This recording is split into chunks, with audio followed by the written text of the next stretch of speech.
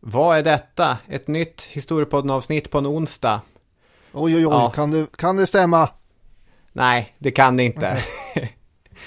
Ja, men vi tänkte så här att varannan onsdag nu under våren så kommer vi i Historiepodden, Robin och Daniel, göra en djupdykning i Historiepoddens arkiv. Det finns ju ingenting som historiker älskar lika mycket som att vara och gräva i arkivet. Det bästa som finns att stå där och riva och slita i gamla pärmar och dokument och sen sätta sig vid något bord med någon form av lampa och förstoringsglas och gå igenom texten. Nu är det inte riktigt så vi jobbar här i och för sig, men vi har ett arkiv i alla fall.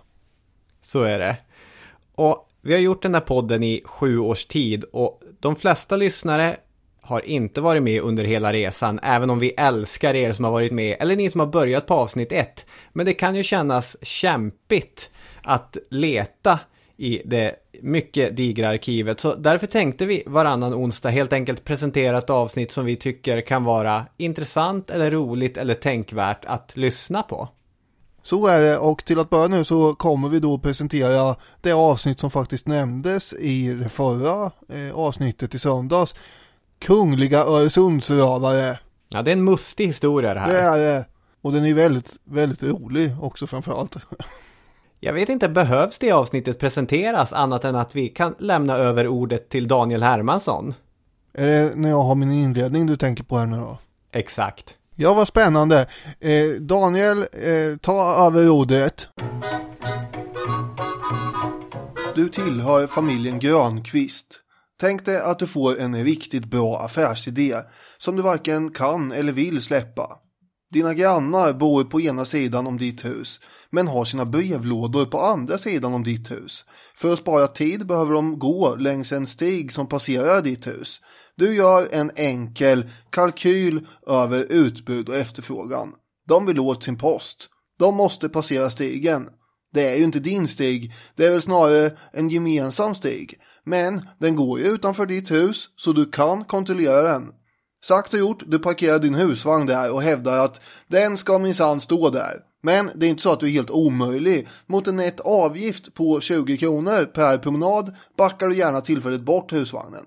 Grannarna knorrar och tycker att det är märkligt, men de orkar inte tjafsa varje dag och du är envis. Hellre betalar de den där 20-lappen.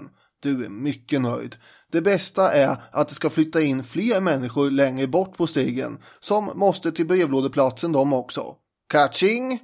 Kanske kan du lika gärna höja avgiften till 50 kronor. Du behöver ju ändå investera i en ny gräsklippare och det är ju rimligt att grannarna är med och betalar för den när de ändå tar del av utsikten på vägen mot brevlådan. Eftersom människor i regel är konflikträdda betalar de hellre än att störa grannsämjan. Så rullar det på år efter år. Ibland flyttar det in någon som ifrågasätter lite extra. Men genom diverse smutskastningstaktik i samhället eller enskilda kompromisser kan man antingen komma överens eller få dem att flytta. Efter några generationer har släkten Grönqvist byggt upp en fin inkomstkälla. Och alla i området tar det numera som en av naturen given självklarhet att Grönqvists har rätt att debitera alla stigvandrare. Denna strålande och välsignade idé har lett till att ätten Grönqvist kunnat bygga både altan, swimmingpool, små lusthus och härligt punkande rabatter. Den här situationen, den kommer Grönqvistarna kämpa för att behålla i alla tider. Men förr eller senare kommer mer än en att vägra betala och ögonen kommer att öppnas på alla de andra. Och då är det slut på Grönqvistarnas brevlådetullar.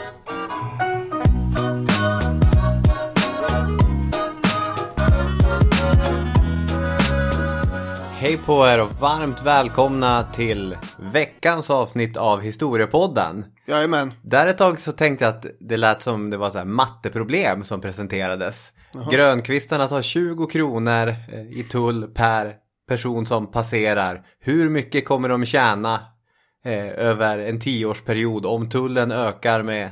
Nu var det inte riktigt det. Det var mer en sedelärande berättelse eller en historisk situation klädd i vardaglig språkdräkt. Precis, exakt så. Och det här kommer ju då, det kommer ju att handla om tullar. Eller en specifik tull.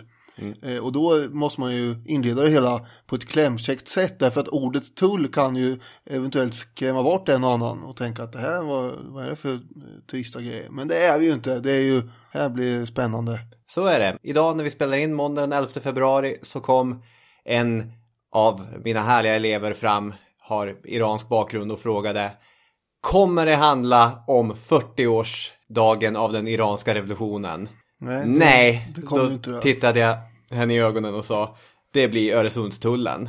Ja, det är ju lite sorgligt faktiskt. Jag har ju själv noterat det här och hade på en lektion i veckan om just den här iranska revolutionen. Vi kollar på dokumentärer och diskuterar utvecklingen och sådär. Men nu är inte det här en podd som slaviskt följer årsmärken. Däremot håller jag med om att vi kanske borde ha haft det. Men det finns ingen som hindrar om att vi kan ha en någon annan gång. Nej, på årsdagen av Öresundstullens avskaffande kanske vi pratar om iranska revolutionen istället. Exakt. Flip the tables around.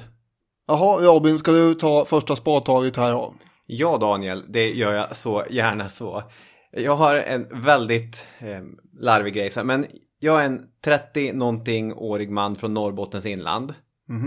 När jag ser På spåret tycker jag ofta att det är mycket svårare att gissa på platser i södra Sverige än att gissa på typ Marrakesh eller så. Oj. Jag har alltid högre poäng när de inte åker till Sverige. Okej. Om Öresund visste jag följande. Det är sundet mellan Sverige... hur som helst. Det är sundet mellan Sverige och Danmark. Det finns en bro. Det var den kunskapen jag hade om Öresund. Där tog den slut. Men jag är ju en kunskapsgirig människa, så jag började googla, må du tro. Det är bra. Och jag har lärt mig följande. Öresund är cirka 12 mil långt. Som smalast är det, vilket kommer bli relevant vad det lider, mellan Helsingborg och Helsingör 3,5 kilometer. Ja. Det är som en bred flod. Och som bredast är det mellan Malmö och Köpenhamn, eller strax söder om Malmö, 28 kilometer. Det är en av världens, återigen relevant, mest trafikerade fartleder. Här är det många människor som går förbi familjen Grönqvists villatomt, minsann. De måste ligga nära något stort köpcentrum, Ikea kanske, enda vägen in i ortens Ikea. Lite mer info när vi ändå är igång. Sundet är som grundast vid tröskeln mot Östersjön, cirka 9 meter, och som djupast nästan 60 meter. Här börjar jag ledsna på en i artikeln om Öresund, så jag har inte skrivit ner lite så här salthalter. Nej. Jag tänker att vi kan börja prata om historia istället, för när man tittar på en karta så är det lätt att förstå varför Öresund ofta blivit skådesplatsen för dramatiska skeenden.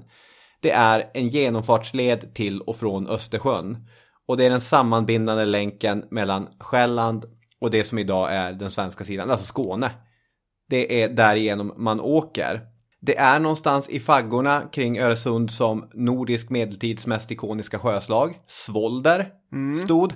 Kanske, eventuellt. Det där är ju inte helt säkert. Vi pratade om det i avsnitt 106. Det gjorde vi ju. Jag gick tillbaka och lyssnade på det där. Det var den norske kungens mästerskytt som fick sin båge träffad. Och då kungen sa: vad hände? Vad var det som lät? Det var Norge som gled ur dina händer, min konung. För svag är kungens båge. Just det, ta min båge. Något sånt där. Ja. Men rakt genom historien finns här avgörande sjöslag. Jag antar att du kommer komma in på något sjöslag vad det lider. Tror du det? På 1600-talet stod det nämligen sjöslag här, minsann. Så det har varit dramatiska skeenden här. Med andra ord så finns det flera sådana berättelser som får militärt överintresserade personer att höja på ögonbrynen och säga: det var som fan. Var det där? Man kan åka ut och titta, liksom, tänka sig att där var ett vikingaskepp som tuffade förbi och så vidare. Men det finns också en mer vardaglig funktion för Öresund, och det är ju att man har fiskat. Oj, vad man har fiskat och handlat, såklart. Fiske och handel. Det var här som stora marknader hölls under medeltiden. Här gick hundratals fiskebåtar fram och tillbaka. Och med dessa knappa 12 mil av vatten länkades 2 skilda landmassor samman till en kulturell och ekonomisk enhet.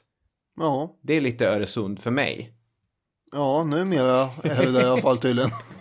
Ja. Ja, men det är bra att den här poddverksamheten öppnar dina ögon åt olika håll. Sluta aldrig lära er, bli aldrig mätta, ja, lyssnare. Det är ju faktiskt väldigt sant. Nej, det är väl därför vi håller på så här fortfarande, för att man är, jag är ju tämligen vetgivig också. Ja. Om saker som har med historia att göra, vill jag tillägga. Inte så mycket salthalter i. från slutet av 1420-talet, då börjar vi närma oss sånt som innebär att det är en viktig tull. Och vem har vi då? Vi har ju läskedryckskungen Erik av Pommern. Ja, flädersaftkokaren Erik av Pommern. Ja. Han inför ju en tull i Öresund. Och att vi kallar honom för detta är för att du någon gång det var väl avsnitt 110 och 111 eller något sånt där. Som handlar om Engelbrektsupproren. Ja, just det. 111 och 112 tror jag var. Ja, du slog ju fast att Erik av Pommern, det lät som något slags flädersaftsmärke. Just det, ett dyrare flädersaftsmärke. Han var ju i krig med Hansan då, särskilt Lübeck, och därför tänkte han sig att nu ska vi klämma åt dem här på något sätt. Just det, han är unionskung, det här är under Kalmarunionen. Med andra ord är han kung över Norge, Danmark och Sverige, släkting och arvtagare till den stora unionsdrottningen Margareta.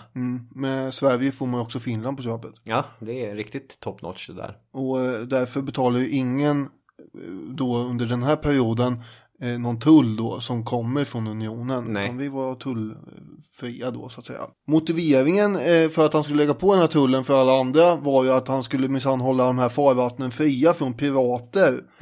Och det förstår jag alla att sånt är ju inte gratis. Så det här handlar snarare om en skatt än en tull, menar han på. Och då lägger man på en så kallad Rosennobel i avgift per fartyg. Då måste man betala en sån. Och det är, för den som undrar, ett mynt på 7,77 gram guld. Just det, vad ligger ett gram guld på det? Ja, vi har fått fram att det pendlar mellan 300 och 400 kronor. Så ett motsvarande värde i dagens pengar skulle det vara 2700 spänn. Nu vet vi att guldet pendlar fram och tillbaka olika tider. Att det inte är så att det var 2700 spänn nödvändigtvis. Men om man skulle köpa loss en Rosennobel idag. Jag tror att det kan vara mer värt än det av historiska skäl också. Så är det, men då är... nu räknar vi bara guldvärde här. Ja, okej, ja. Det här var ju inte ovanligt, eller det här var ju en affärsidé som många hade haft. Vi har läst en lönande rörelse av Alf Henriksson. Och han tar upp begreppet rovriddare. Jag hade aldrig hört talas om det, men jag blev, som med Öresund, glad att lära mig nya saker. Och under 1400- och 1500-talet så var det ett stort antal tyska adelsmän som helt sonika tyckte att piratverksamhet, det är ju mer lönsamt än något annat vi håller på med. Och rovriddare är ett tyskt begrepp, Raubritter, som man då översatt till svenska. När man har svårt att få pengarna att räcka till, så bygga upp en borg, framförallt när en flodmynning, det är jättebra. Och så helt enkelt tvingar du taxa på alla som går förbi. Du är som ett troll vid en bro. Betala en peng, annars så får du inte passera här. Om man inte blir lurad av bockar, brusar och så vidare. Det här är ingen långsiktigt hållbar affärsidé. För en rovriddare har ju ofta problemet att det finns någon elak furste eller någon annan, ännu mäktigare rovriddare i närheten som tänker att vad fan, det där vill jag också komma åt, den där sweet tullinkomsten som rovriddarpiraten har där vid flodmynningen. Eller som här vid ett sund. Så de flesta blev ju ganska snabbt avsatta, men Erik av Pommern är ju något av ett undantag där. Ja, han är ju kung också. Ja, verkligen. Och hans rovridderi kommer ju inte sluta med honom. Nej, du sa att man byggde slott eller borgar snarare för att bevaka de här tullintäkterna. Och han låter ju bygga Örekrog. Just det. Där vid Helsingör. Och den kallas ju för krogen i allmänt tal. Han avsätts ju som kung i både Sverige och Danmark under 1430-talet. Ironiskt nog så blir han ju då själv sjörövare med bas på Gotland. Ja, precis.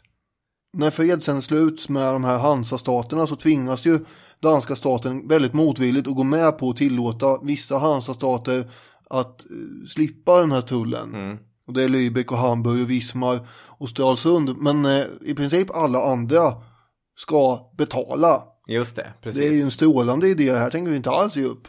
Nej, varför skulle man göra det? Från 1450-talet så inför man manövern att avgiften inte bara ska betalas i en sån här Rosennobel peng. Nej. Utan man ska betala per skepp. Ja, 1/2 mark för varje tonnage av en viss vara som skeppades vidare. Och alltså det man behöver vid ett hov, för det här är ju pengar som går direkt till den danska kungen, det är ju salt och vin. Så att där var man inte snoga med att ta in pengar, där lyfter man bara varan direkt ur lasten. Just det är med vissa varor man gör, till exempel salt, vin och koppar och så. Ja, det är precis. Som Henriksson skrev ju, man hade alltid förträffliga viner vid det danska hovet genom tiderna. Ja, precis, och han drar också den slutsatsen att Många danska kungar var alkoholiserade. En hel rad danska kungar blev så mycket viktigt avancerade alkoholister. Ja, en 20% av den totala lasten vin kunde man lyfta. Så att det var mycket Cabernet Sauvignon och Chablis och liknande som dracks där. Ja, det var mycket fina grejer där. En och annan Pinot Noir. Sitter du bara och namedroppar viner för att visa att du kan här eller? Ja, det är ju väldigt imponerande när man ljudar sig fram till 3 stycken helt uppenbara druvor. Tänker alla bara, wow, vilken kännare! Ja, där är någon som kan många synonymer för färgen röd. I slutet på 1500-talet så kom man ju på den här briljanta idén med självtaxering. Ja, det här är helt briljant. Ja, det är faktiskt. För det betyder alltså att skepparen ska själv uppskatta värdet på det som han får med sig. Yeah. Och då kanske man tänker så här, aha, då är det bara att undervärdera värdet så kommer man undan. Hur mycket har du på skeppet där? Det är inte Nej, jag får helvete! Så kan det inte göras! Den som tror sig är smart här nu, den kommer ju göra bort sig. För man upptäcker ju då att danskarna helt enkelt kommer ju tvångsuppköpa de här varorna till det pris som man då har angett. Ja.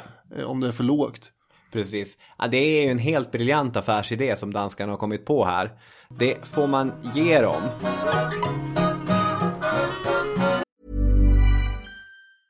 Ready to pop the question? The jewelers at BlueNile.com have got sparkle down to a science with beautiful lab-grown diamonds worthy of your most brilliant moments. Their lab-grown diamonds are independently graded and guaranteed identical to natural diamonds, and they're ready to ship to your door. Go to BlueNile.com and use promo code LISTEN to get $50 off your purchase of $500 or more. That's code LISTEN at BlueNile.com for $50 off. BlueNile.com, code LISTEN. Burrow is a furniture company known for timeless design and thoughtful construction, and free shipping, and that extends to their outdoor collection.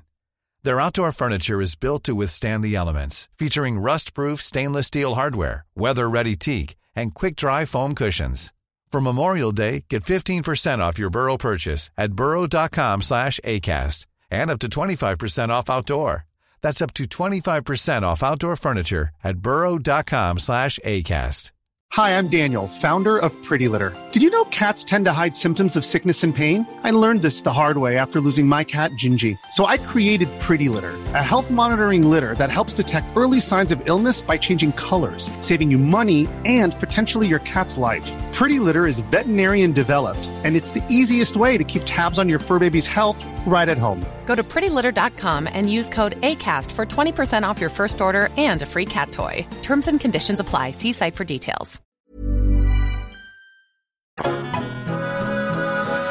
När vi kommer in mot 1500-talet så kommer ju flera saker att ske eller har skett samtidigt. Dels så kommer vi behöva dödsförklara Kalmarunionen. Sverige, Gustav Vasa och allt det där kommer att växa fram. Freedom! Ja, just det. Hansans inflytande kommer att börja ebba ut i och med att handeln har blivit global. Alltså när skepp börjar gå fram och tillbaka över Atlanten så förvandlas Hansans rutter mer till något ganska litet och internt. Det var lite av en ankdam. Ja, faktiskt. Det var inte enda orsaken till att Hansans storhetstid var över. Men det är ändå, man fattar i det stora hela att det här Öresund är inte allt det handlar om längre. Hansan får väl prata mer om någon annan gång. Det räcker med att säga att nu går de tillbaka lite grann. Jag skulle vilja komma in på, när vi är inne på Gustav Vasa och dennes danske motsvarighet Kristian den tredje, så hade det rått förhållandevis lugn mellan Sverige och Danmark, får man väl säga. Som situationen hade blivit så ingen av länderna tyckte speciellt mycket om Lübeck och bägge hade fullt upp med att genomföra reformation, frånta kyrkan land och egendom. Ja, det tog ju mycket tid. Så man hade liksom saker som tog tid. Så för en liten kort period kunde man lägga den dansk-svenska rivaliteten åt sidan. Det här kom med besked att brytas under det så kallade nordiska sjuårskriget.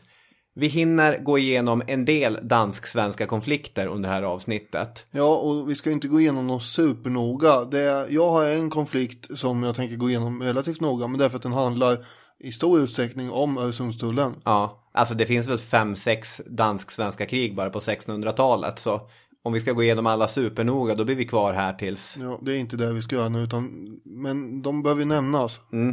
Så här, Sverige hade börjat intressera sig för Estland, vilket oroade både Lübeck och Polen som hade intressen, politiska eller ekonomiska. Politiska i Polens fall, mer ekonomiska i Hansans fall, i regionen. Och Danmark var allmänt oroad över sin position som big dog kring Östersjön. Bara, fan, svenskarna, tänker de peta ner oss här från den självklara första platsen.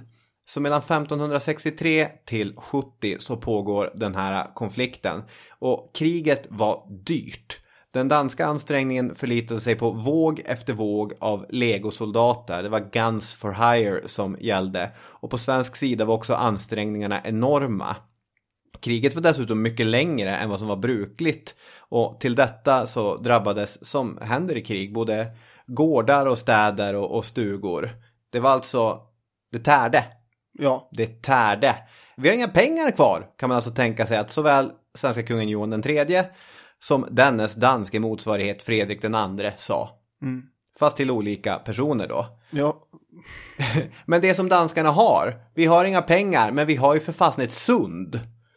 Och då har vi Peder Oxe, om man ska försvenska det. Den danske rikshovmästaren, i praktiken den person som satt och styrde Danmark. En gammal landsförvisad farbror som hade fått återvända när finanserna var som värst. Kan man kalla honom någon sorts dansk motsvarighet till en Axel Oxenstierna? Ja, det är mycket möjligt. Han hade fått fly landet under Kristian den tredje, den här danska Gustav Vasa-liraren, men kom tillbaka för att frälsa det vådaskjutna djuret. Och Öresundstullen, det kommer bli motorn i den här danska upphämtningen. Och det här, det är så här häpnadsväckande. Jag liksom pausade när jag läste det och la ifrån med pappren och det var som fan. Rynka näsan och klia sig runt ögonen. 2/3 av den totala budgeten kommer att hämtas ifrån trafiken i sundet. Ja, det här är helt 2/3. Och det är då det som är Oxes briljanta idé. Han kom ju på med här med självdeklarationen. Så att pengar börjar rulla in som det ska. Det går bra nu. Så bra att det är dags att ersätta det medeltida Örekrog med Kronborg.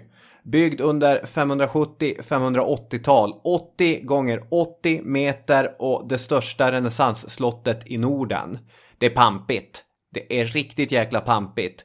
Det finns mycket att säga om Kronborg också. Till exempel så är det den plats där William Shakespeare väljer att låta sin mest kända pjäs Hamlet i stor utsträckning äga rum. Det är där, ja. Ja, för det är ju Something Rotten in the State of Denmark. Ja, Castle Cronenberg, eller liknande heter den. Sen när man läser Hamlet eller får den spelad för sig så får man ju känslan att det här är ett väldigt mörkt och hemskt medeltida slott. Men det var ju ett väldigt modernt, av renässanssnitt byggt palats. Det finns med på Unescos världsarvslista idag. Toppenslott. Och det är Öresundstullspengar. Ja, verkligen. Jag sitter och tänker, det är inte så att det är inget fel på Öresundstullspengar. Det är bättre än våra slott som är uppbyggda med en jävla massa blodpölar nere i Tyskland som har kostat det.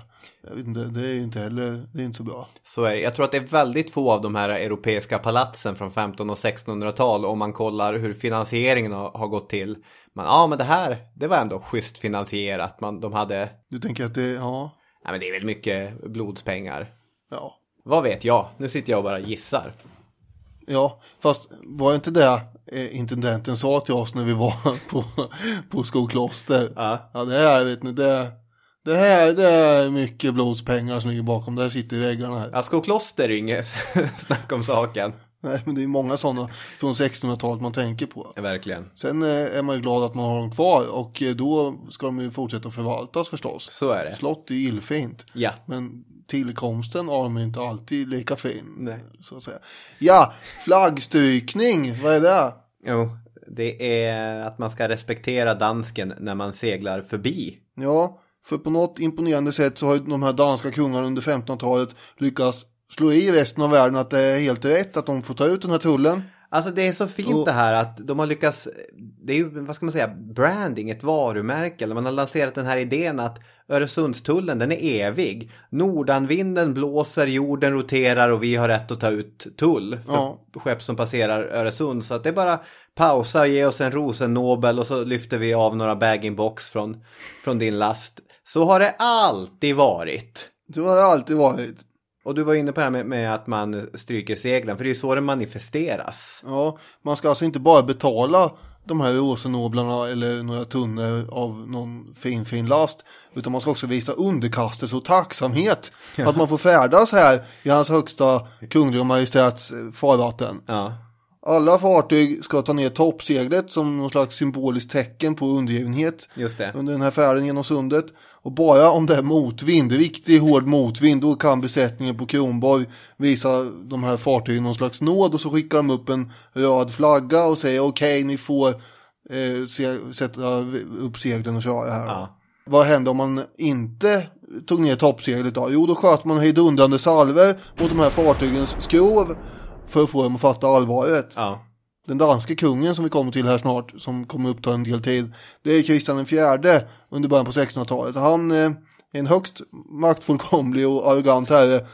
Det är ett adjektiv som ofta används som den typen av kungar är utsvävande. Ja, vi kommer ju komma in på honom här snart. Yeah. Men han är ju en engagerad kung, kan man ju säga. Det är inte så att han inte bryr sig. Han har ju ett entreprenöriellt sinne. Så är det. Han grundade danska Ostindiska kompaniet till exempel. Maffiaaktiga metoder visserligen. Men ändå. Han brände ju vid något tillfälle högst personligen av några kanonkulor i sidan mot ett engelskt fartyg. Som hade ignorerat det här regelverket med att ta ner seglen. En gång råkade man skjuta ihjäl en stackars skotte också. Ja. Och det var någonstans där kring som man bestämde att vi kanske ska skjuta varningsskott först. Det var ju väldigt roligt att läsa det här att för de skeppen som blev beskjutna med ett varningsskott, att man då skickade ut några egna skepp som stannade, ungefär som polisbilar som slår på sirenerna och stannar, och så sen får de då betala. De får betala kanonkulan, krutet, och så får de betala lite lön till den stackars artilleristen som man har baxat upp på övertid och dragit iväg salvan. Ja, här ska man veta sin plats. Ja. Först framåt 1827 så tar man ju bort det här kravet på att sänka toppseglen. Ja. Däremot så kräver man fortfarande en form av flagghälsning när man åker förbi. Ja.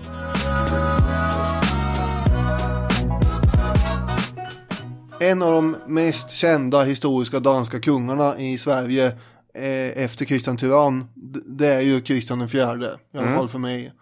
Och vem var då där? Jo, han var 11 år när hans pappa dog, och han kröntes som 19-åring 1596 till kung av Danmark, Norge. Man kan ju, som jag sa innan här, inte direkt anklaga Kristian för någon form av letargisk overksamhet. Om man tänker sig en del kungar och sultaner och sådär som mest bara sitter och har trevligt i något palats någonstans och smuttar vin. Det gjorde han ju visserligen förstås. Men jag menar, han är ju en rastlös och energisk själ här. Som personligen kastar sig in i både det ena och andra projektet hela tiden. Ja. Det finns en målning av en ung Kristian den fjärde från början av 1610-talet. Han kommer ju förändra sitt utseende vartefter. Men jag tänkte att du kunde beskriva hur han ser ut här. Ja, vi ser framför oss en typisk renässansfurst eller renässanskung i en lång svart klädsel. Jag kommer inte ihåg vad de där heter, men han har ett sorts band över bröstet som att han har blivit utsedd till America's Next Top Model eller någonting. Och så har han den här typiska spetskragen som sticker iväg åt alla håll. Det ser ut som en tillklippt, halskrage av något slag. Just det. Friserad. Ja. Om hans ansikte så får man säga att han har en ganska avlång haka. Det finns någonting lite getaktigt över det. Han har smala, långa polisonger. Dessutom har han en mustasch som är ganska så här spretig och pigg. Starka, markerande drag. Han ser ganska jovial ut på den här bilden, får man säga. Ingen peruk heller. Nej, det har inte uppstått än. Det är en färgstark kille det här. Glimmande guldörhängen har han också. Just det. När det gäller Öresundstullen och Kristian IV så kommer jag tänka på att han är lite som pojken med guldbyxorna. Det är den här klassiska boken som sen blev tv-serien 1975. Och den måste ha gått i repris på 80-talet någon gång, för jag har ju sett den också när jag var liten, kommer jag ihåg. Ja. Det finns en film har jag tagit reda på från 2014. Hur som helst, det är ju en pojke som hittar ett par byxor och när han sätter ner handen i fickan så får han alltid upp en 10-kronorssedel. Ja. Och då tänker jag att Kristian den fjärde är pojken och Öresundstullen är guldbyxorna. Ja. Kristian, han blir i och för sig helt manisk och kör ner näven i fickan hela tiden. Besatt för att slita upp nya sådana här sedlar. Det blir tvångsmässigt det här beteendet. Ja, men man får ju upp mer och mer hela tiden bara. Han höjer ju tullen oväntat och ohejdat flera gånger. Och det här vetar upp både holländare och britter till vansinne förstås. För de har nu börjat handla på Östersjön.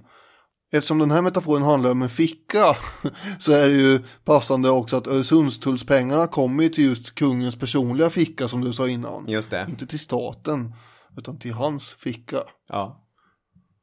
I och för sig, den här pojken i den där serien skänker pengarna till välgörenhet.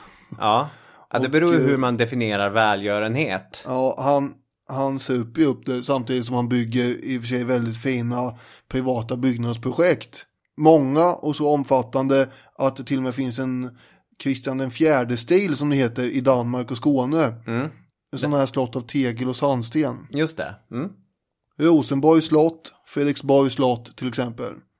Toppenslott. Ja, toppenslott finansierat med inkomster som man har uppat från sådana här förbipasserande fartyg. Just det, direkt ur hans egna guldbyxor. Ja, dessutom är hela Kristianstad uppfört under hans tid. Nu vet jag inte om det är Öresundstullspengar bara, men ändå.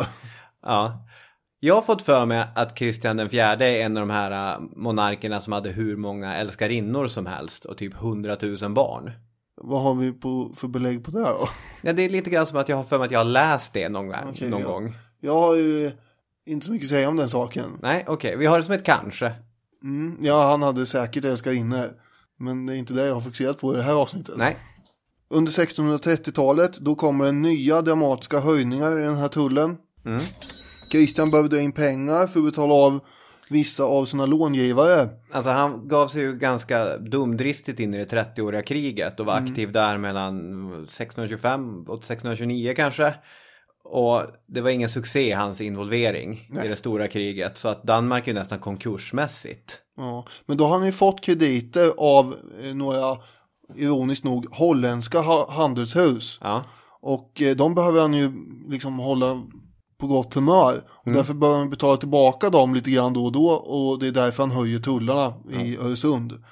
Och det här gör ju då inte minst andra holländska handelsmän och handelshus fly förbannade. För det är de som behöver betala den här tullen. Och de blir ju med stigande ursinne ser de ju på denna galenskap som de tycker.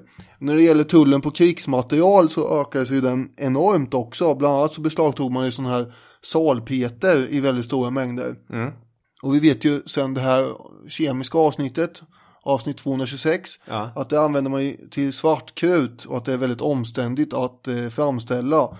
Det här gjorde Kristian bland annat för att hjälpa sina långivare att i princip få monopol på salpetertillverkning i Nederländerna. Jag tar all era konkurrenters salpeter här så blir det bara ni som säljer där borta i Holland. Det blir bra där. Och de bara, härligt! Fortsätt du där borta i ditt hörn så tillverkar vi salpeter här. Tummen upp. 1638 så höjer han tullavgiften dramatiskt, verkligen. Om man säger så här, året före hade danska kungen Kristian IV hovat in 229 000 riksdaler det året. 2 år efter höjningen så flyter det in 616 000 riksdaler. Mycket pengar. Det är nästan tvådubbelt så mycket. Sverige har ju vid det här laget tullfrihet, men det gäller inte de svenska provinserna i Baltikum eller i Tyskland, utan det är bara fartyg ifrån alltså det egentliga Sverige som slipper tull. Och problemet är att den svenska handelsflottan är inte så stor. Mycket export går på just holländska fartyg eller ifrån städer som Reval, Tallinn och sådär som ligger i våra provinser. Och de måste betala tull som alla andra. Och det här irriterar man sig ju kopiöst mycket på i Sverige. Särskilt sådana handelsmagnater och bankerer som Louis De Geer. Han är inte glad. Han ser ju, och andra med för en del från Sverige, hur vinsterna på svenska varor som järn, mastvirke, kanoner, kära, bäck och så vidare. De vinsterna hålls tillbaka på grund av den här tullen. Och det är ju det är ju för jävla irriterande tycker de. Ja, det finns ju mycket pengar att tjäna på tjära och bäck. Ja, och framförallt på koppar, järn och kanoner. Absolut. Han är ju lite som en slags Wallenberg idag. Jag tänkte att i svenskt näringsliv. Ja, jag tänkte att det skulle verka fram något vallonskämt där. Vallonberg. Ja, det är kul. För han är ju vallon. Ja, så dumt var det inte. Nej, det är bra där. 1640 så bildar Sverige och Nederländerna ett förbund med udden mot den här Öresundstullen just. För det är de länderna och flera andra med för en del, England och andra, som är förbannade på den. Men det verkar inte som att man är så förbannad att man orkar göra jättemycket åt den. Nej.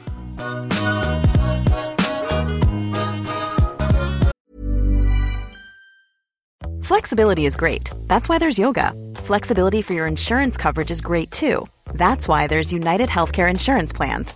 Underwritten by Golden Rule Insurance Company, United Healthcare Insurance Plans offer flexible, budget-friendly coverage for medical, vision, dental, and more.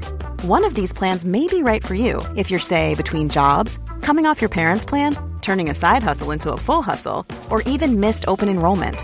Want more flexibility? Find out more about United Healthcare Insurance Plans at uh1.com. I'm Sandra, and I'm just the professional your small business was looking for. But you didn't hire me because you didn't use LinkedIn Jobs. LinkedIn has professionals you can't find anywhere else, including those who aren't actively looking for a new job, but might be open to the perfect role, like me. In a given month, over 70% of LinkedIn users don't visit other leading job sites. So if you're not looking on LinkedIn, you'll miss out on great candidates, like Sandra. Start hiring professionals like a professional. Post your free job on linkedin.com/people today. Millions of people have lost weight with personalized plans from Noom. Like Evan, who can't stand salads and still lost 50 pounds. Salads generally for most people are the easy button, right? For me, that wasn't an option. I never really was a salad guy. That's just not who I am. But Noom worked for me. Get your personalized plan today at Noom.com. Real Noom user compensated to provide their story. In 4 weeks, the typical Noom user can expect to lose 1 to 2 pounds per week. Individual results may vary.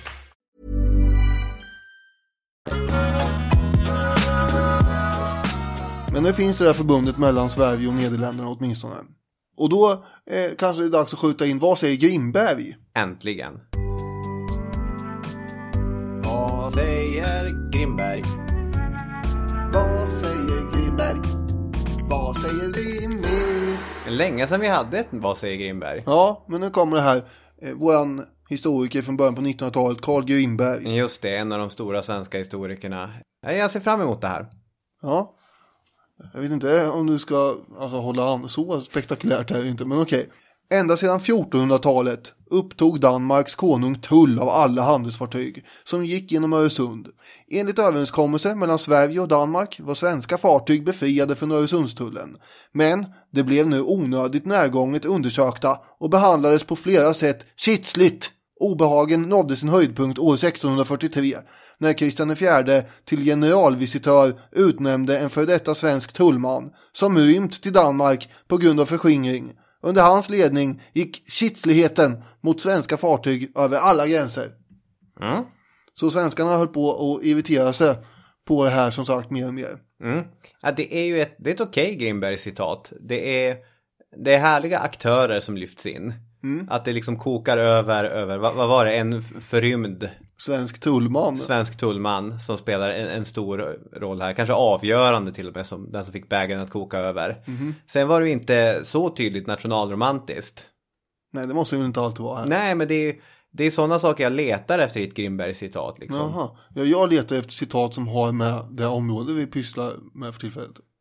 Ja, men jag är ju mer intresserad av vad säger Grimberg egentligen? Ja, jo, men det är väl jag också intresserad av. Men nu går vi vidare här. Ja, låt oss. Axel Oxenstierna, rikskansler och landets ledande man under drottning Kristinas unga år. Ja. Han har ju liknat den här situationen vid en kokande gryta som det har puttrat i under många år, som man säger. Och amiral Gyllenhielm, som också var med i de här diskussionerna om hur man skulle agera mot danskarna egentligen, han sa att gjuten söker tappa blodet av oss så att vi sedan inte kunna stå emot honom. Ja. Och gjuten är ju dansken då. Ja. Och så syftar man på Öresundstullen. Att här försöker de få så förblöda ekonomiskt. Ja, jag älskar det här citatet. Det är från Axel Oxenstierna. Det är från när regeringen har haft ett möte. Och det är protokoll 1644 då. Hur obehindrat han mixar svenska och latin. På det sättet som en annan kanske mixar svenska och engelska. Gjuten hindrar kommercien och tager tull i sundet utan advertisement emot bruk och alla potentater. Och så då är det Henriksson som lägger in: om man låter gjuten gå med på detta så ska han in infinitum procere därmed. Questio är om dessa torter som gjuten tillfogar riket äro tanti att vi skulle sätta staten ut i krig eller om vi kunde drage dem av. Ja, questio, det är väl frågan där. Ja, så är det ju. Infinitum är ju för alltid. Ja. Men vad är torter? Ja, plågor kanske. Ja. Och det är väl inte ens latin. Det är väl äldre svenska som vi går bet på här. Ursäkta mig, men jag fattar inte allt sånt heller. Nej, inte jag heller. Jag tyckte bara att det var ett härligt citat. Ja, det är vi. Letar du efter något då? Ja, jag söker om vad torter betyder. Torter är såklart plågor. Det är ju som att tortera. Ja, det här har du googlat fram nu. Nej. Jo, det har du precis gjort. Ja, men det är inte fel att göra det. Då Nej. vet vi det. Ja.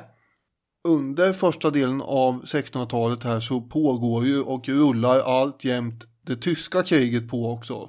Helt obarmhärtigt. Det som vi idag kallar för 30-åriga kriget. Vilket man av förklarliga skäl inte kallar det då. Nej. Eftersom man inte visste när det skulle sluta. Så är det. Just det. Kristian hade ju lanserat sig själv som någon form av fredsmedlare i det här tyska kriget. Det här jublar ju inte svenskarna över direkt, eftersom de tänkte sig med viss rätta att hans inblandning var ju inte bara av omsorg av freden ute i Europa, utan han försökte ju minimera de svenska territoriella vinsterna här. Man kan ju säga mycket om Kristian IV. En sak man kan säga är att han inte hade utvecklat någon diplomatisk talang i större utsträckning. Det är ett problem för en potentiell fredsmäklare. Ja, i ett brev till Oxenstierna så skrev han så här: "Ve dig, oxepanna, du som genom djävulska anslag söker vinna dig ett evigt namn. I det du i Tyskland giver dig sken av att kämpa för religionen, men i Danmark handlar med trolöshet. Turkarna och ungrarna har du hetsat på kejsaren, skottarna på deras konung, tatarerna på polacken. För denna fromma iver ska du få din lön i helvetet! Tillsammans med alla trolösa ska du där i all evighet lida de förfärligaste plågor." Man undrar hur Oxenstierna såg ut när han läste det här brevet, så hade du liksom bara va? Jag undrar om Kristian IV hade en sån här grej där att han visste inte hur arg han var när han började skriva. Och så under tiden som han skriver så märker han hur arg han är. Ja, då kan jag avslöja att han blev nog förmodligen ännu argare senare på dagen. För det här brevet skrev han den 12 december 1643. Yeah. Samma dag som Sverige och Nederländerna startade ett anfallskrig mot Danmark utan att först förklara krig.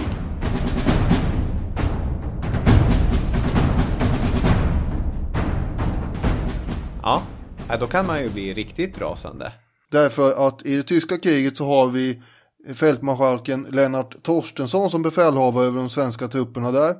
Och han har nu fått order om att angripa Danmark söderifrån. Dessutom så ska också Gustav Horn, en annan svensk fältherre, dundra in i Skåne. Så det blir som en svensk kniptångsmanöver mot Danmark, där Torstensson sticker upp i Jylland och Horn ner i Skåne då. Och kvar blir då Själland, där Kristian sitter i en rejäl knipa. Tanken är att Torstensson och Horn sen ska då förenas i Köpenhamn med hjälp av flottan. Men för det krävs ju att man kontrollerar havet också. Just det. Är det här det kriget som kallas dansk-svenska kriget 1643-1645? Det går i min värld, eller det är ju det, men det är också känt som Torstenssons krig. Okay. Särskilt i Danmark kallar man ju det, men i svenska böcker heter det också så ganska ofta nu för tiden. Ja, jag har suttit och läst på den här NE-artikeln dansk-svenska krig. Och de tar, det är många va? Ja, jo det är ju. Och det här kommer pågå i 2 år då, som sagt, från 1643 till 45. Och Lennart Torstensson, som då har gett namn åt det här kriget, han var främst en artillerist, det vill säga att man håller på med kanoner och har sin gebit där. Under slaget vid Breitenfeld 1631 så var det han som ledde det svenska artilleriet. Det här har vi pratat om i avsnitt 127.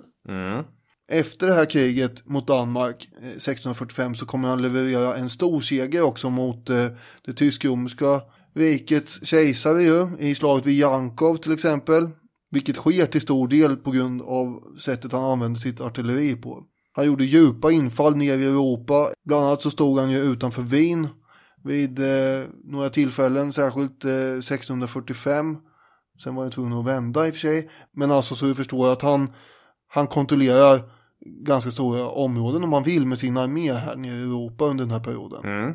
Han var också en person som led av gikt, ledinflammation.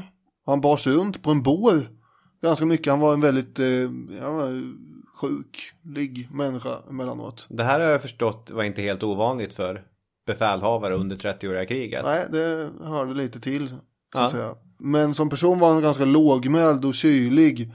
Och då får man jämföra det med andra bombastiska hetsporrar som hans föregångare Johan Barnér till exempel. Eller den uppåtstigande stjärnan i det här kriget, Carl Gustav Wrangel.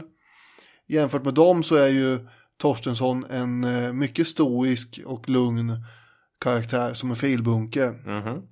Alf Åberg har skrivit så här om Torstensson. Torstensson var inte någon soldaternas man som Barnér. Manstukten i hans armé var sträng och plundringar bestraffade han hårt. Som människa håller han måttet mer än de flesta av sin tids härförare.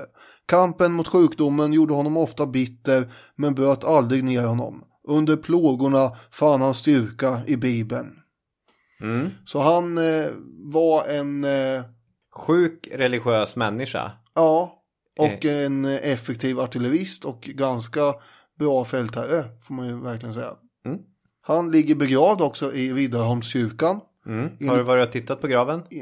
Ja, det är klart flera gånger. Enligt guiderna så måste de då bocka varje kväll och klappa på gallret till den här graven för att han inte ska gå igen. Ja.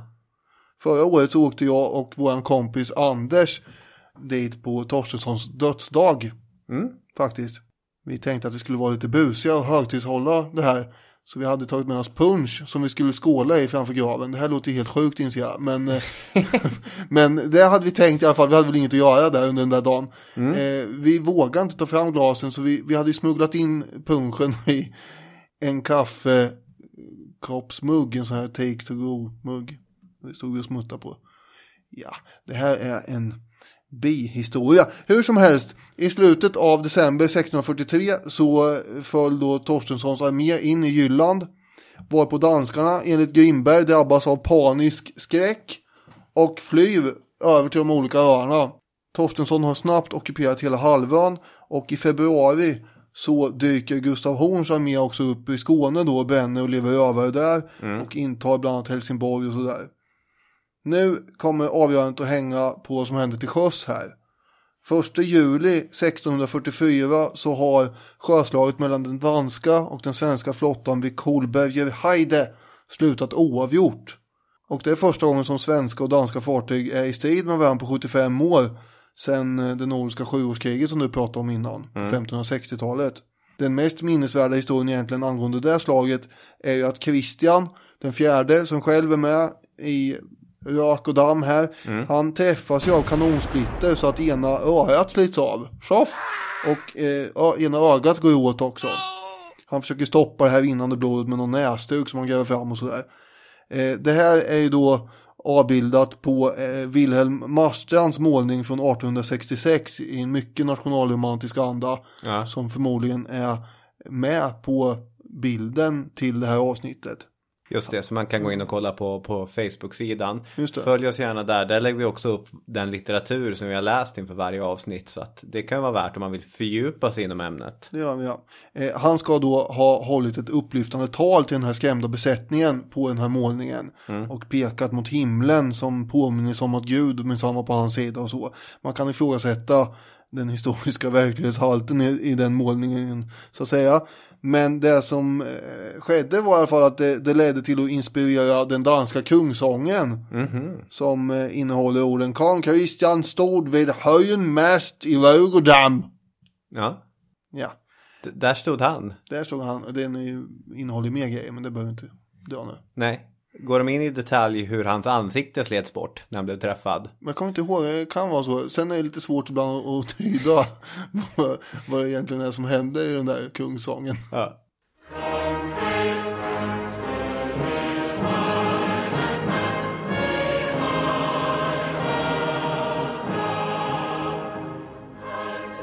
Slaget vid ön Femern den 13 oktober 1644 kommer att sätta stopp för danskarnas chanser att vinna det här kriget överhuvudtaget. Ledningen för den danska flottan ligger på en Poosmund. Hans företrädare har avsatts och också avrättats för feghet. Vilket kanske är skälet till att den här Poosmund tar den dumdristiga risken att möta den överländska svensk-holländska flottan, för de har ju slagit sig samman nu, svenska fartyg och holländska fartyg. Den svenska flottan leds också av vår vän Carl Gustav Wrangel, som vid det här laget bara är 31 år, och det här är hans första riktigt stora befäl kan man säga. Ett 20-tal holländska fartyg är som tidigare under sommaren har tagit sig igenom det här sundet utan att betala tull eller liksom bli beskjutna eller någonting. De har slunkit igenom och har anslutit sig till svenskarna som då har 14 fartyg. Så tillsammans så är den svensk-holländska flottan mer än dubbelt så stor som den danska på bara 15 fartyg. Danskarna har fler fartyg, men de har åkt in i hamnarna och liksom, de är inte aktuella i det här läget. Okej. De är inte där. De är inte in play. Wrangels fartyg heter Smålands Lejon. Den sätts snabbt ur stridbart skick genom att danskarna skjuter 3 stora hål precis vid vattenlinjen. Och där är Wrangel borta ur sin första liksom, sjöbatalj med befäl. Sen går det illa för danskarna. Svenskarna har med sig 1500 soldater ombord också, som kommer att satsa på äntringstaktik. Det vill säga välla in över fiendens fartygsdäck och erövra fartygen. Och danskarna i sin tur har inga soldater mer eller mindre på sina fartyg. Nej. Äntringen av det danska amiralskeppet Patentia inleds med att en löjtnant, Erik Eriksson, hoppar ombord med värjan i hand, varpå han får armen avskjuten så både arm och värja flyger i drickat. Obehaglig scen. Och sen har vi amiral Poosmund och hans försvar då på den här Patentia. Han försvarar sig vid kajutan, hugger och slår och hugger av örat på en holländare innan han själv blir nedstucken och ihjälhuggen och skjuten och allt möjligt. Pang, borta med honom. Och därmed så är det danska amiralskeppet i svenskarnas händer. Och där kommer du då att strida på den svenska sidan. Ungefär som om vi spelar poker du och jag vinner en stark marker av dig. Då är de mina att använda mot dig sen. Visst var det innan, inte nu längre. Nej. Och ett annat danskt amiralskepp som heter Lindormen, den sätts i lågor av ett svenskt brännarfartyg som åker omkring och liksom bränner omkring sig. Tydligen ska den danska amiralen på Lindormen ha klättrat upp i bogspötet längst fram på fartyget och ropat efter hjälp och viftat så här bara, hjälp mig! Viftat med en penningpung för att komma undan. Där brann 50 danska besättningsmän upp innan fartyget exploderade och resterna sjönk till botten. Så det var nästa amiralskepp borta.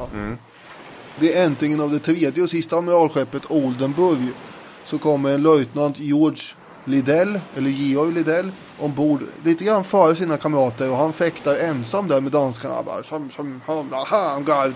och det tar en stund innan de andra svenskarna kommer ombord och tyvärr så fortsätter oredan efter att danskarna på det här fartyget har kapitulerat. Så det är ett skott från ett annat svenskt fartyg som lyckas träffa den här löjtnant Liddell genom båda låren. Och han blir liggande där bland rök och damm och andra svenskar i det här ståhejet som ser någon okänd som ligger där och blöder. Och de plundrar honom och lämnar kvar honom naken där i en blodpöl. Han kommer att överleva den här Liddell, men han blir förlamad för resten av livet. Så där fortsätter slaget till det att ett 1000-tal av danskarna är tillfångatagna och ett 100-tal har stupat.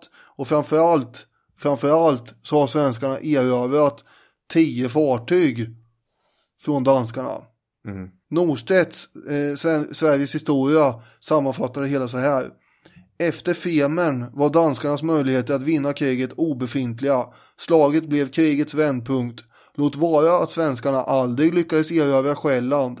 Femern 1644 är ett av de få förintelseslagen i sjökrigshistorien.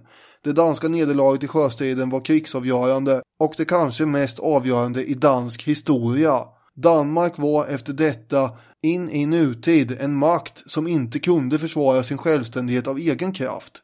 Kristian IV:s förhöjda tullsatser hade provocerat Nederländerna, något som inte lämnades ostraffat. Nej, för det på ett sätt känns det som en sån här märklig tankeövergång från någon snubbe som blir skjuten i benen och faller ihop och något litet brännarfartyg som åker omkring där till de faktiskt enorma konsekvenserna som det här slaget och det här kriget i stort får.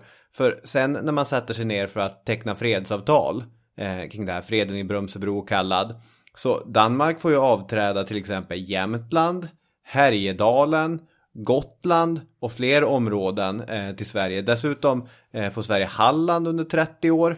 Det var tidsbegränsat, så därför hade man tydligen inte så starka kort. Och svenskarna får igenom att nu är det tullfrihet som gäller genom Öresund. Inte bara för det som kommer från de själva Sverige, moderlandet, utan från alla provinser också. Och det här är ju relevant för Sverige har en del provinser efter och det är den tyska kriget. Det är den första punkten man vill ha igenom ju. Ja. Men det är sällan det man liksom hör talas om när man hör någon prata om Brömsebro, utan det är de här olika landskapen som då tillfaller Sverige. Ja, precis. Det här tycker jag var jätteintressant, för det är precis som du säger att vid fredsförhandlingarna, det man är mest sugen på att diskutera är den här tullfriheten. Och jag tänker mig att det är Axel Oxenstierna som sitter där och förhandlar. Jag vet inte. Om det inte är han. Det är han. Det är han. Så är det. Okej, bra. För då sitter Oxenstierna där. Vad har vi för ord som beskriver tullfrihet? Oturberad. Det låter bra. Oturberad tullfrihet vill jag ha. Jag hade aldrig hört ordet, så jag fick gå och slå upp det i förvaltningshistorisk ordbok. Orubbad betyder det. Det används ofta kring rättigheter och privilegier. Att när man avskaffar eller inför ett adelsprivilegie så är det ofta oturberat. Självklart. Det är ett bra ord. Det kör vi på. Nu har vi oturberad frihet. Räcker det? Nej. Ocirkumskriberad lägger Oxenstierna till. Det vill han också ha, att tullfriheten ska vara. Ordet är så jävla arkaiskt att det inte ens finns i förvaltningshistorisk ordbok.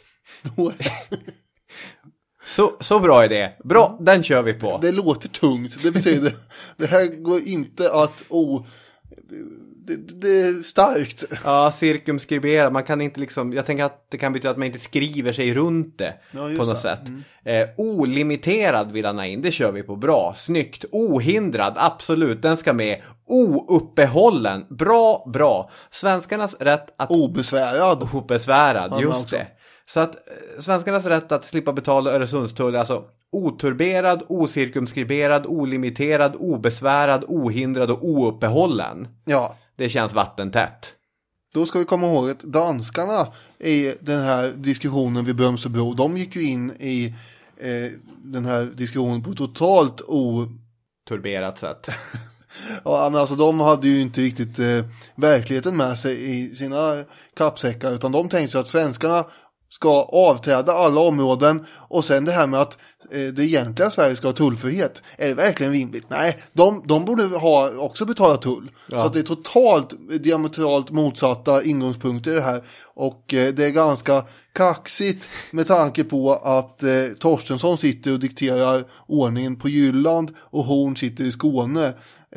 Att liksom lägga fram sådana krav då från danska hållet. Men de får ju ganska snabbt också släppa dem givetvis. Det är en fransk medlare och en holländsk representant med också. Holländarna är ju förvisso en part av kriget också, vilket är lite ironiskt att de ska vara med och ha koll på läget där. Men de är ju med för att bevaka sina intressen då. Och Frankrike har ju också intresse i det här, nämligen att svenskarna inte ska hålla på och fjanta runt i något krig uppe i Öresund, utan fransmännen vill ju att svenskarna ska tillbaka in i tyska kriget och upprätthålla liksom kaoset där nere med tyske kejsaren. Så de vill ju med få stopp på det här nordiska gnabbet. Ja.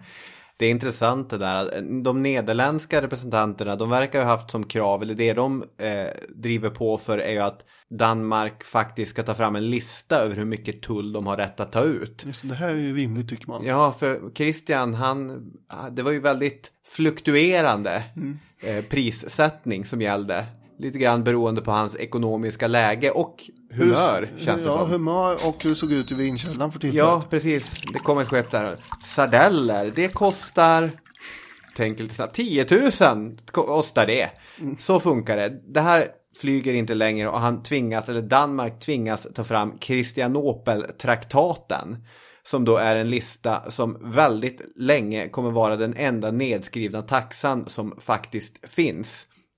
Nederländernas och danskarnas kiv kommer inte att sluta där. För att efter att holländarna vägrat betala fyravgift, vilket man såklart också hade rätt att ta ut, så släcker den danska kungen fyrar i Öresund. Vilket det är helt livsfarligt i en så tätt trafikerad farled. Alltså det är ju som att släcka lyktstolparna längs med E4. Det är ju verkligen livsfarligt. Det är så ganska grunt i Öresund på sina håll också. Ja, precis. 9 meter som grundast. Eller vad jag nu sa tidigare. Ja, just den här kraftmätningen vinner Christian. Holländarna börjar betala fyravgift igen.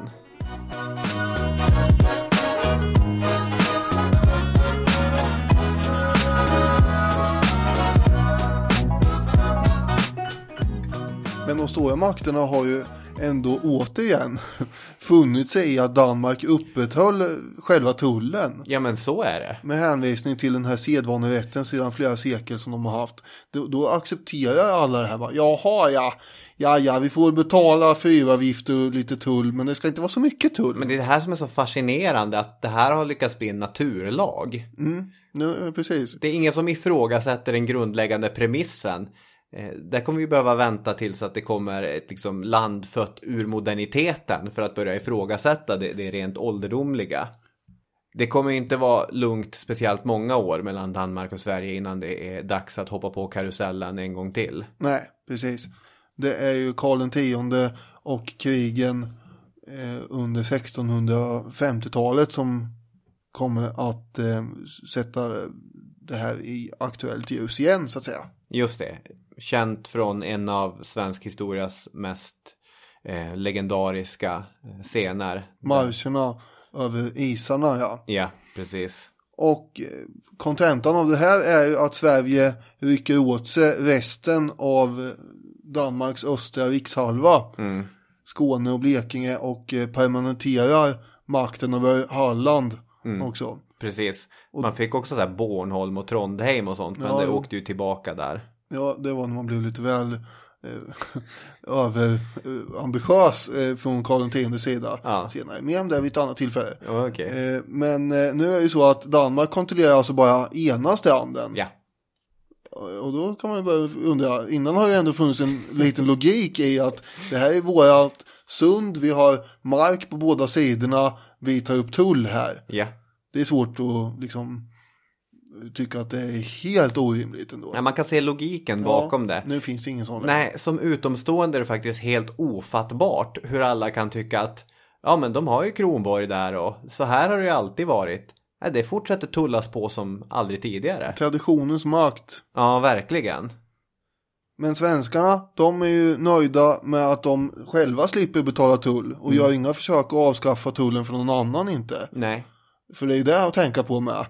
Så länge någon annan får betala och inte jag, så är det trevligt. Man kanske borde ha försökt att avskaffa tullen generellt från svenskarnas sida när man hade chansen och satt och bestämde villkoren där i freden i Roskilde 1658. För när Sverige sen förlorade stora nordiska kriget 60 år senare, 1718, då återkommer ju helt plötsligt kraven på att Sverige precis som alla andra ska betala tullen. Alltså det här börjar kännas som en så oerhört bekant historia. Vi har ju varit väldigt ofta hos den där situationen 1718 där Karl XII, hans huvud låter plopp som en sten kastad i dynga eller som fingrar slagen i en handflata och Armfälts mannar fryser ihjäl på fjället och den nya svenska kungen eller drottningens man snarare drar tillbaka alla snabbt och tecknar varje fredsavtal som ställs framför denne. Det här har du lärt dig väldigt mycket om nu. Ja, precis. Ja. Sånt här ligger jag och rabblar i sömnen, precis. Det håller på att bli ett riktigt problem. Nej, men det känns ju, eller det är inte vansinnigt för jag menar, alla andra betalar ju skatt, men det är ganska intressant att helt plötsligt så sitter svenskarna där och betalar för att få åka genom ett sund. Som faktiskt till större delen är svensk kust på än vad är vid danska. Ja. Det är det som också är konstigt. Ja, precis. Att det är ingen som föreslår så här, kan vi inte segla lite närmare Helsingborgssidan bara? Nej, för helvete! Den tull ska betalas. Så är det. Vissa stater är mer privilegierade än andra och behöver inte betala lika mycket tull. Men ingen kommer ju undan. Nej. Det är som en lågintensiv influensa som bara pågår i sekel efter sekel. Och ibland så liksom bryter den ut mer eller mindre starkt, känns det som. Ja. Man blir inte av med den här. Nej. Under 1700-talet så kommer ju trafiken att öka ännu mer. I takt med intäkterna. Catching. Ja. 4% av tullbeloppet betalas tillbaka till de här fartygskaptenerna personligen. Vilket är också ett smart knep. Därför att då har ju de personligt intresse av att inte hålla nere så att säga uppskattningen av värdet på lasten. Nej.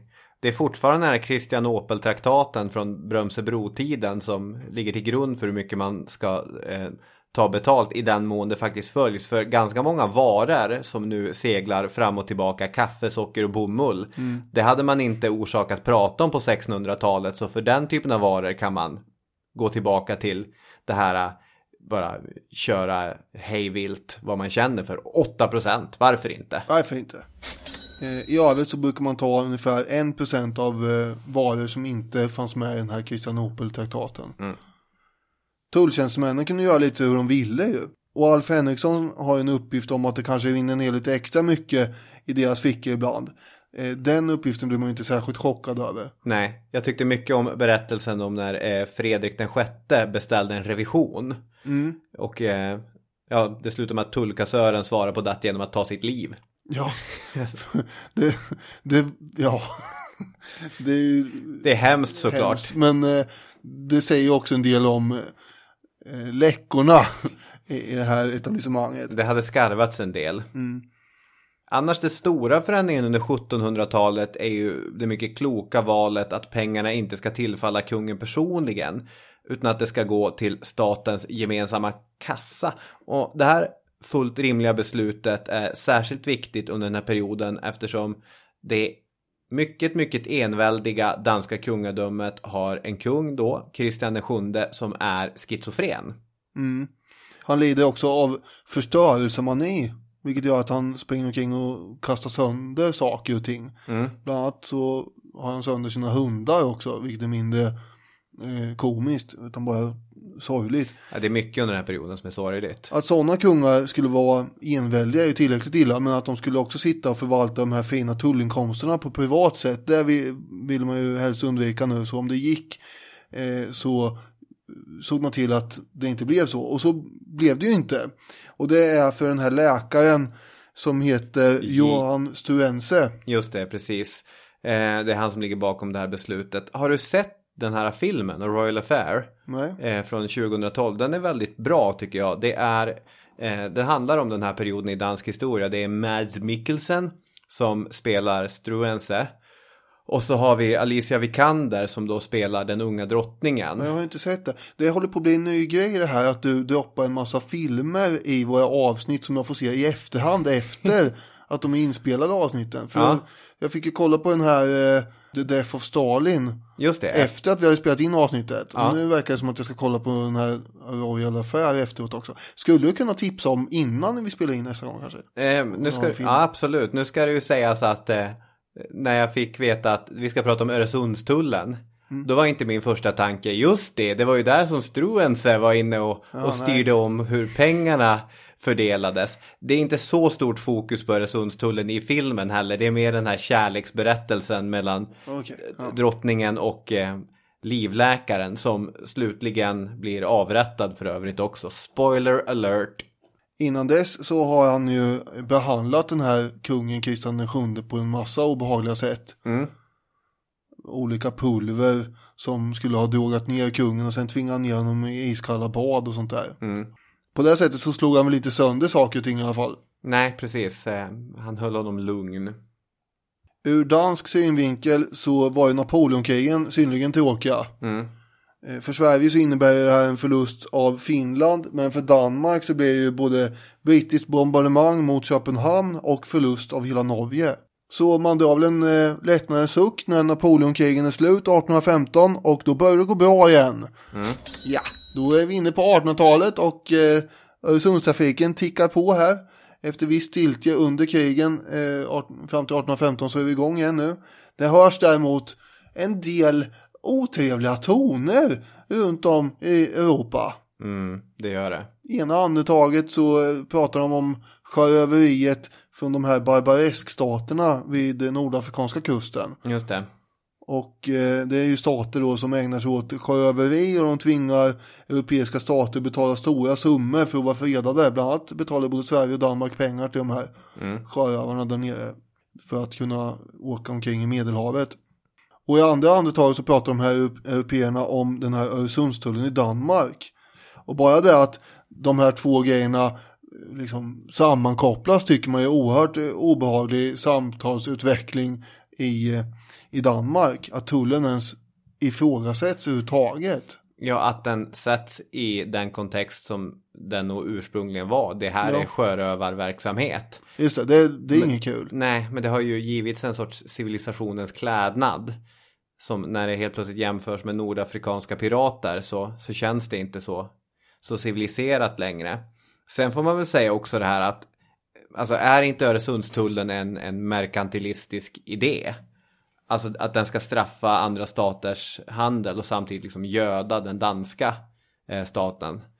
Alltså om inte annat så är den ju liksom, den har ju inte varit ifrågasatt under en period när merkantilismen har varit den rådande ekonomiska tanken. Det fanns fler tullar ute i Europa om man säger så. Ja, men i Danmark så sitter en uppsjö handelsmän, borgare och bankirer som tänker att vad fan, det här är ju vår tid, det är vårt århundrade. Adam Smith har ju skrivit böcker som har gått i polemik mot allt det här. Herregud, det är ju liberalism som står för dörren. Är det inte liberalism som pockar på dörren?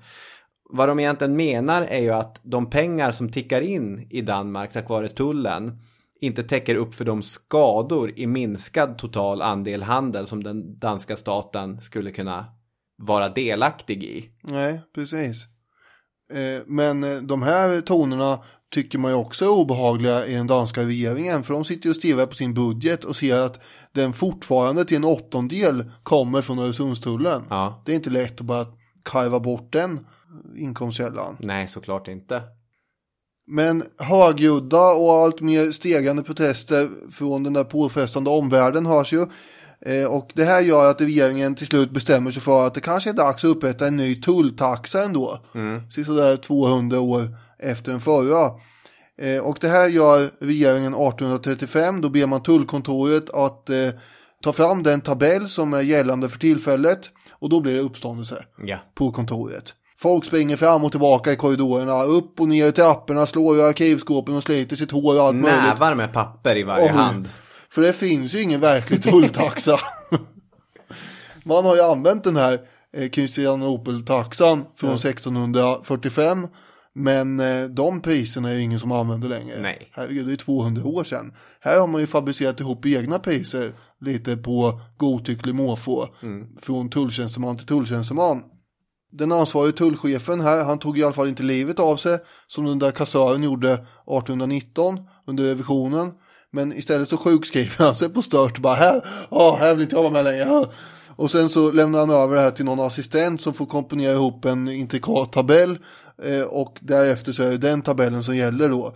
Den visar man dock inte upp för någon överhuvudtaget. Utan den låser man in i ett kassaskåp någonstans och där får den ligga. Ja. Jag sa att det här är någonting gammalt och att det krävs någonting nytt. Symbolen för det nya för att stänga ner det här. För det är klart att det är USA som stänger ner allting. Varför skulle det inte vara USA? För vad som har hänt 1856 är att USA har berättat att man inte har för avsikt att betala en enda dollar till. Man skulle vilja se den danske ministern som tog emot det beskedet. Han kanske satt och åt just då och satte pulsen i halsen. Vad i helvete fortæller dem? Skal I ikke betale tuld? Det har jeg aldrig varit gjort i alle tider. De ser förbannede den nye, der kom arrogante republikans. Ikke sikkert ni! I en diplomatisk not så försöker då Danmark förklara för Amerikas stackars förvirrade nyfödda stater att den här tullen minsann har funnits i många 100 år. Ni förstår, det här är av hävd. Do you know what a hävd is? Do you know? Ja, USA tycker ju att det bara ökar skälet för att ta bort tullen. Ja, vi fanns inte ens när ni kom på det här. Nej. När läskedryckskungen Erik av Pommern började tänka att han hade rätt att ta ut pengar. Nej, precis. Alf Henriksson, han skriver så här att den vore en orättfärdig och ålderdomskröplig institution från barbariska tidsåldrar då Amerika ännu inte var upptäckt. Menar han att jänkarna sa.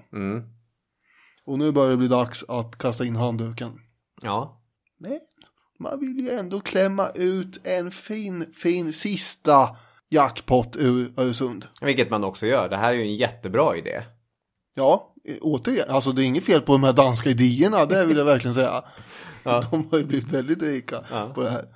Alltså 1857, året efter USA hade sagt att nu är det färdigbetalat, så har man ett stort möte då man kommer fram till den så kallade Öresundstraktaten. Det är ett avtal där Danmark säger att vi har ingen rätt att ta ut de här tullarna och fyravgifterna och allting. Varor får gå fram och tillbaka genom Öresund. Men det här ska bli lösköpt från oss. Ja, går ni med på det, säger de. Och det är ju så att väldigt många vill bli av med det här. Så man går ju med på det. Och man betalar 35 miljoner riksdaler på bordet åt Danmark. Här har ni en engångssumma. Och det här kommer ju då att vara ränta på. Så att den räntan ska ju motsvara tullintäkterna för ett år i tanken. Ja. Det var en enorm summa på den här tiden. Har du tagit reda på hur stor? Nej. Men det kan man ju bara föreställa sig. England och Preussen är de som betalar mest av det hela. Sverige betalar 1,5 miljon riksdaler, vilket också är rätt mycket. Amerikanerna betalar faktiskt också en del, men de hävdar att det här var ju snarare en avgift för de här fyrarna. Ja, precis. För de är fortfarande inställda på att nej, men de här gamla föreställningarna och traditionerna, det är inget som gäller. Och kanske är de ju mer klarsynta än någon annan här. Ja, verkligen. Men det är också ett fint exempel på kompromissvilja. Ja. Att, nu lägger vi några slantar så att danskarna slutar med de här gamla fasonerna. Just det. Ja, de erkände ju inte att Danmark någonsin hade haft rätt att ta upp tull här. Nej, precis. USA är ju i slutet av 1850-talet verkligen typexemplet på ett land som har rätt att åka omkring och berätta för andra länder om hur man bör fungera. Hur menar du? Ja, men man är på randen till inbördeskrig. Ja, just det. Ja. Jo. Men av helt andra orsaker. Det finns ju bevarade papper från det här tullkontoret som är väldigt värdefulla i ekonomisk handelshistoria. Ja. Något år finns från 1400-talet. Det är 5-6 räkenskapsår fram till 1557. Och från 1557 finns det nästan för varje år i 300 år. Och då är det som Alf Henriksson har konstaterat så här. Räkenskapernas uppgifter om sjöfarter och varufrakter finns utgivna i tabellform åtminstone för åren från 1700-talets slut och torde vara fullständigt enastående i världen. Någon jämförlig registrering av handel och sjöfart torde inte ha förekommit under så lång tid någon annanstans på jordklotet. Ja, men för det här är ju ett särexempel. Oh ja. Det här är inte mallen, det är inte så här det har fungerat. Utan här har en rovriddarverksamhet blivit en del av traditionen, en del av hävden. Och Henriksson avslutar sin text om den här Öresundstullen på ett elegant sätt. Han skriver: det mest tänkvärda med Öresundstullen är kanske i alla fall att den så vackert illustrerar hur snälla och medgörliga människorna kan vara gentemot hävdvunna institutioner och hanteringar. Det var nämligen ingalunda bara de enskilda skepparna och befraktarna som betalade.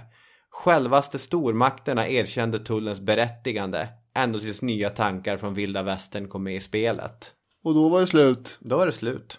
På Grönkvists tid. De får hitta något annat sätt att dra in pengar. Och komma på Grönkvist. Då har vi tagit oss igenom flera 100 år av ekonomisk historia, dykt in i några intressanta personers liv och fördjupat oss i ett sjöslag på köpet också. Ja, så blev det nu. Och lite svensk-danska relationer. Så Öresundstullen var det den här gången. Jag tänker att vi kanske avrundar där och säger tack så mycket för att ni har lyssnat. Ja, tack så mycket. Och ha en förträfflig vecka. Ja, verkligen. Hörni, hej med er! Hej, hej!